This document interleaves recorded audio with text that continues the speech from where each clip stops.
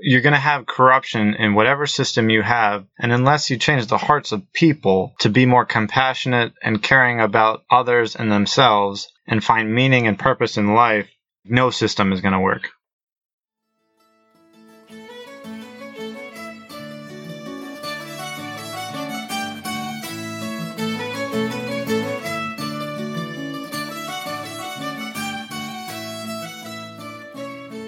Okay, welcome back for another episode of the Post Money Plan podcast.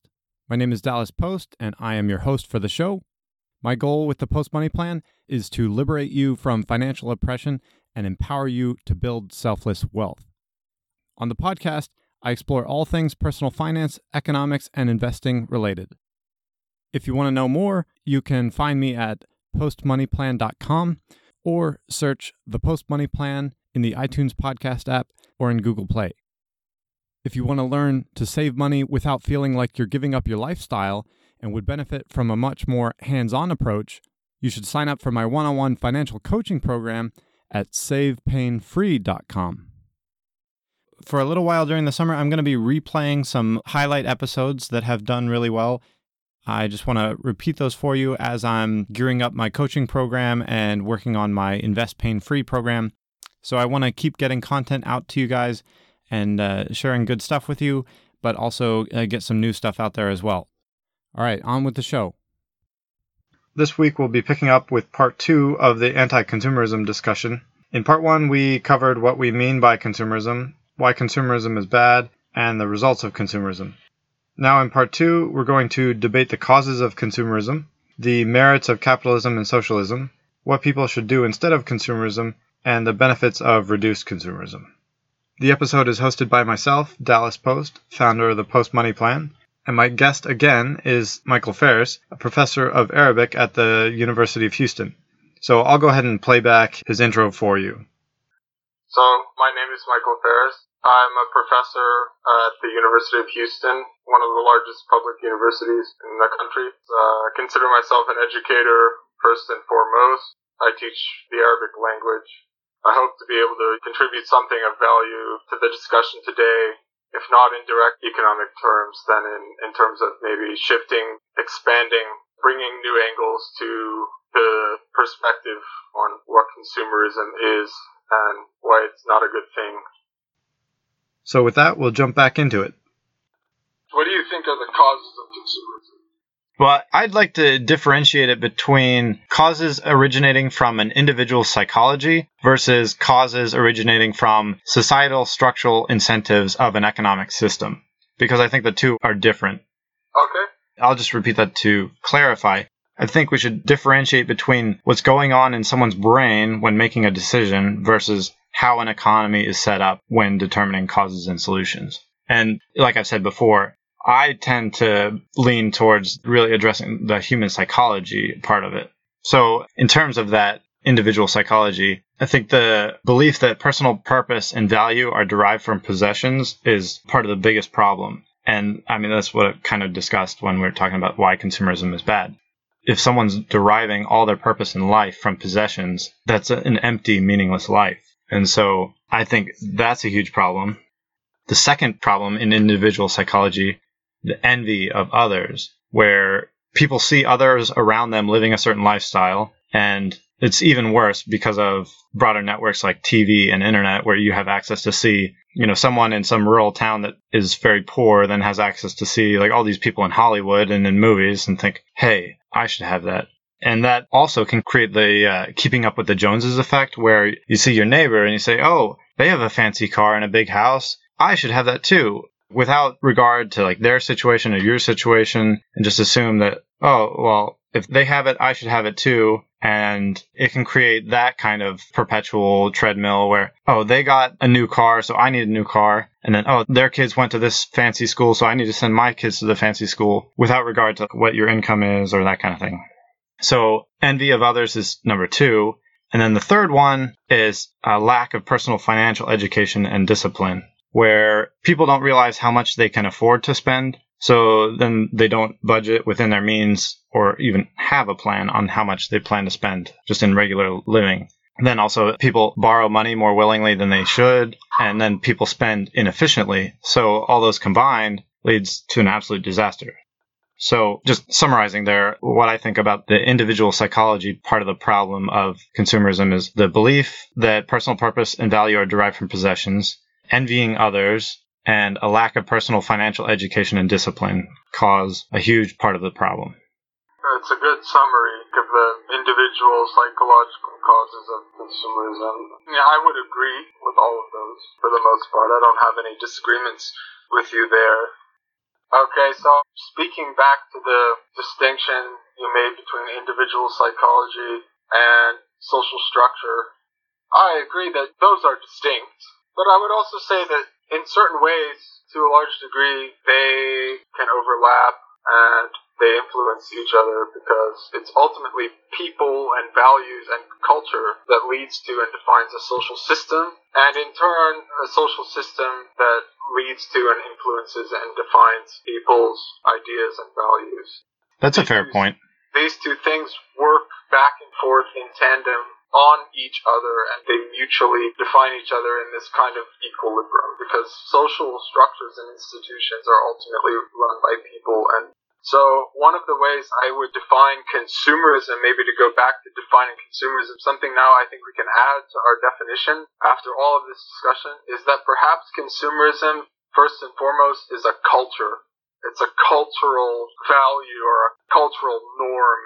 It's this thing that is perhaps much more subconscious for us than we're willing to admit. And I think that corporate interests, if you just look at banks, for example, the 5 huge banks that control the vast majority of the wealth in this country, their system of doing business is almost entirely predicated upon the selling of debt to the American masses.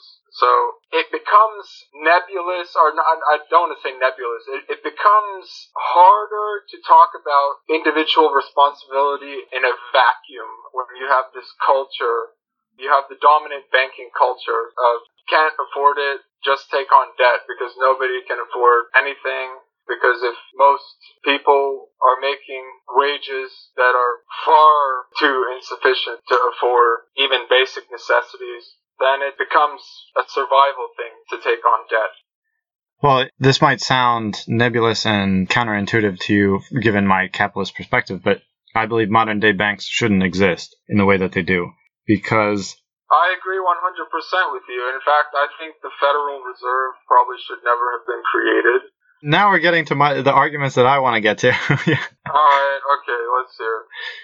From the economic system perspective and capitalistic incentives, I believe excessive consumerism and capitalism are not codependent. So I think we disagree there, but I don't think you need excessive consumerism to have a healthy capitalist system.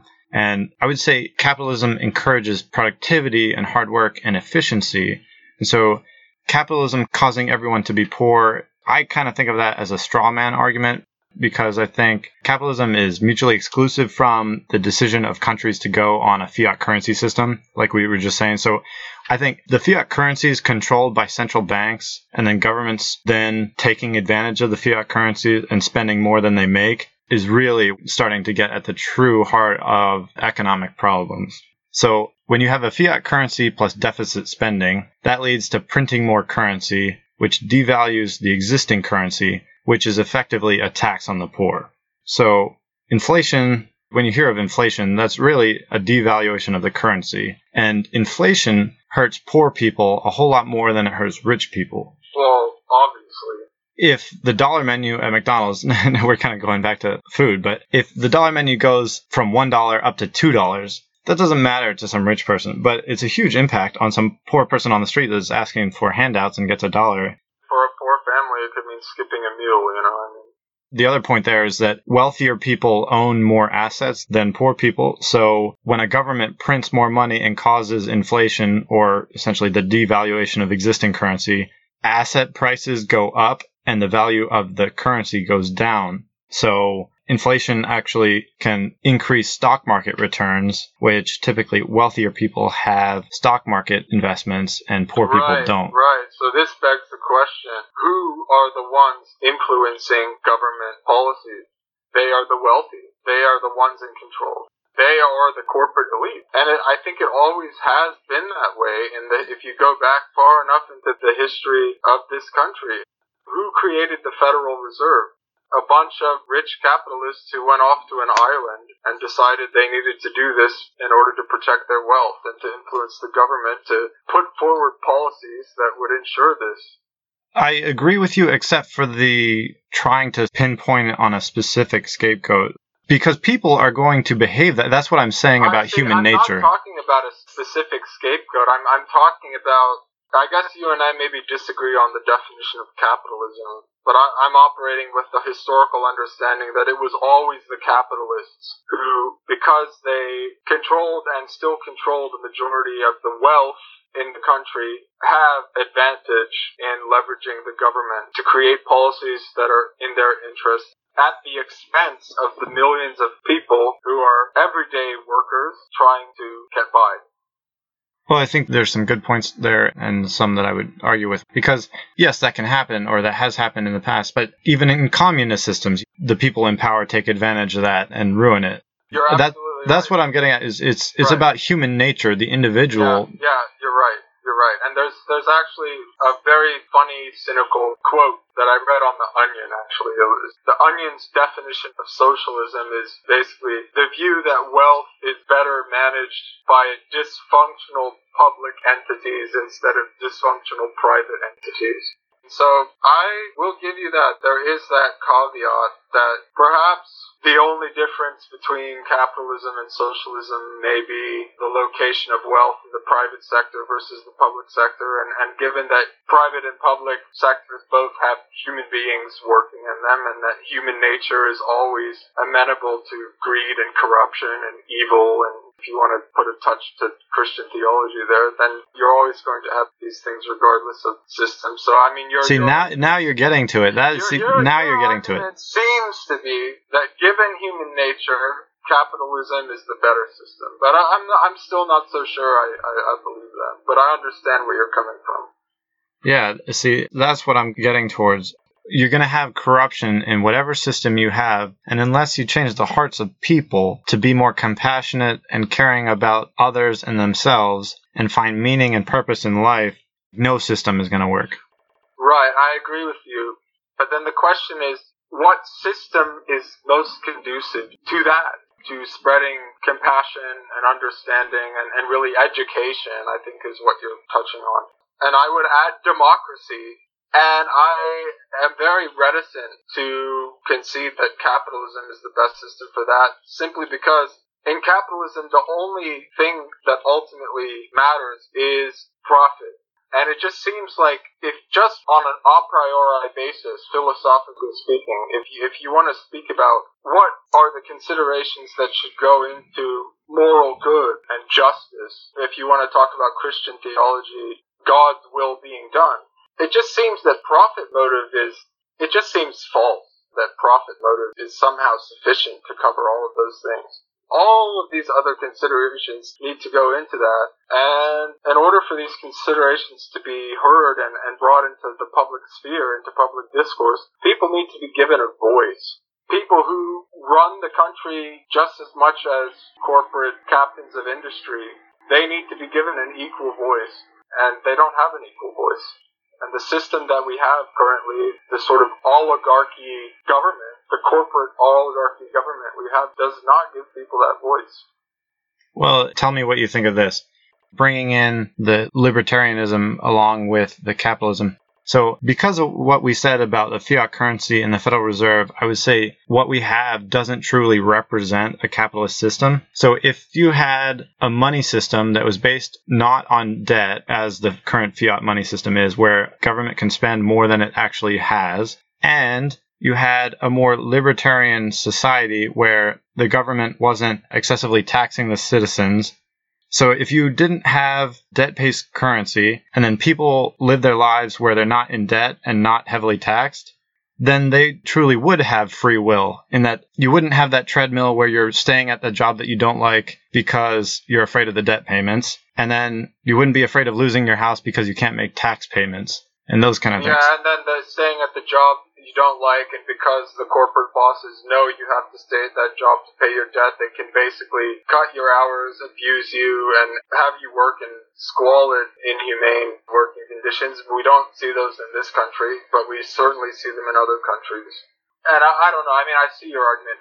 But then my problem with libertarianism is that still you haven't answered the question of what ought to go into considerations of social justice beyond the profit motive. And the libertarian system does not answer that. If anything, it just takes it to an even further extreme, that the profit motive and only the profit motive should be the guiding force of the way society and the economy is set up. And I disagree with that. It just strikes me as false. Well, that's where I think it's not within the realm. The politics should be a derivative of the culture and not the culture itself. And so what I'm saying is you come from a culture of where you assign value to certain things, like people having a dignified existence, but then also having freedom to make choices and not oppression. So the culture itself says we want these things. And then within the framework of having libertarian-style freedom, then the culture will manifest itself through the politics and the economics. Yeah, I mean, I still am skeptical, very much so, because I'll give you a specific example that if you want to see what a libertarian type of a society would look like, a good country to go to is my own country of Lebanon, where basically the government that exists there is extremely weak, if not non-existent. And the people who have money completely buy influence in the government. And they can do what they want to do, and they can get above laws that they want to get above, all by paying money. And the people who don't have money, they can't even acquire basic services like water and electricity because they don't have money to basically bribe whatever official is responsible for that. So, I mean, I think a libertarian system, I don't see how a libertarian system would not end up prone to money talks and everyone else walks, to a system of basically bribery, where bribery can prevail. If there's not some kinds of checks and balances that are over and above the profit motive alone. Maybe I'm misunderstanding your argument. No, I'm not arguing for a pure libertarian society, but what I'm getting at, and I think your example is a fair point, what I'm getting at is that the culture is what's truly important. And exactly. That's I think the number one thing you and I agree on. As much as we have disagreements about which socioeconomic framework is the correct one, I think you and I agree that nothing good is really going to come without cultural change, without people's ideas being changed, and without people working together, and without goodwill. Exactly, yeah. What should people do instead of consumerism? I actually just had a verse from 1 Timothy where it refers to godliness with contentment is great gain. For we brought nothing into this world, and it's certain we can carry nothing out. And having food and clothing, let us be there with content. So my first recommendation is you're not taking things with you after you die. So find contentment not dependent on your possessions, because you're going to lose them sooner or later anyway. Find a greater purpose than just yourself to live for. Something that gives you meaning and purpose, motivation and drive, passion, real happiness, and a zest for life. And then my second recommendation is to become a net producer in society.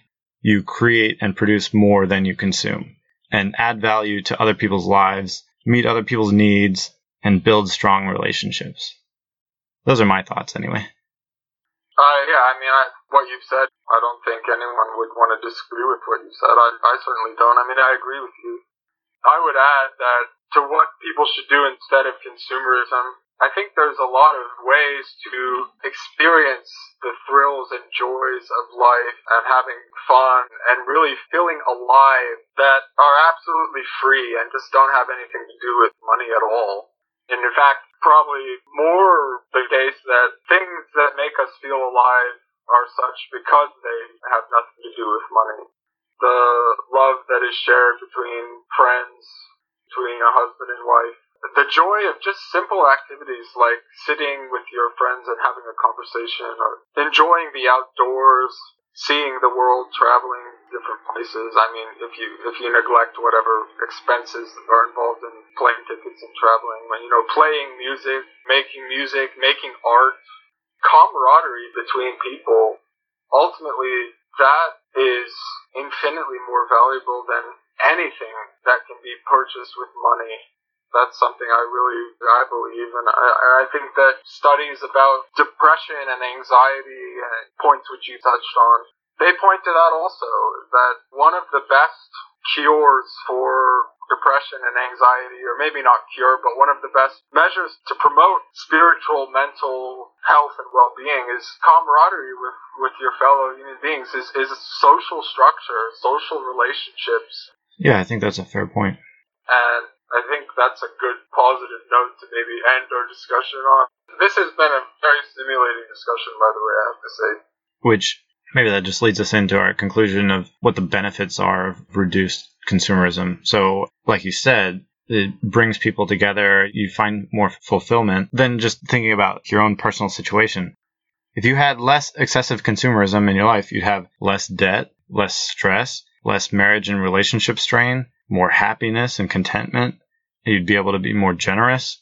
You'd be able to find fulfillment in other areas of life. A more sustainable societal consumption of resources, if you think of it that way. And the final point that I want to make is that societal demand will dissipate from unimportant things, encouraging economic development to concentrate on important things. I mean, no one willing to pay for movies or sports or those kind of things, but still willing to pay for education and housing would encourage less business investment in entertainment and more in schools and homes, for example. So that's the final point that I wanted to make. Anyway, that pretty much wraps things up here. So I want to thank you, Michael, for coming on the show. Thank you for having me. And thank you, listeners, for joining us this time. And we'll catch you next time on another edition of the Post Money Plan podcast.